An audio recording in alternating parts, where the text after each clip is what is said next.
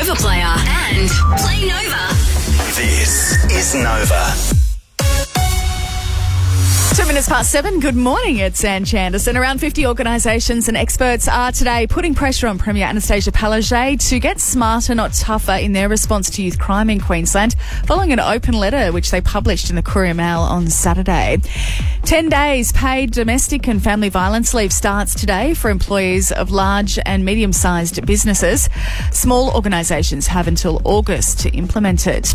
Cost of living pressures continue to stretch household budgets, with Origin Energy Australia and AGL all increasing gas tariffs in Queensland today. The Palaszczuk government claims there hasn't been any changes to the way Queensland GPs are taxed, with recent claims that have to pass on the increase to patients.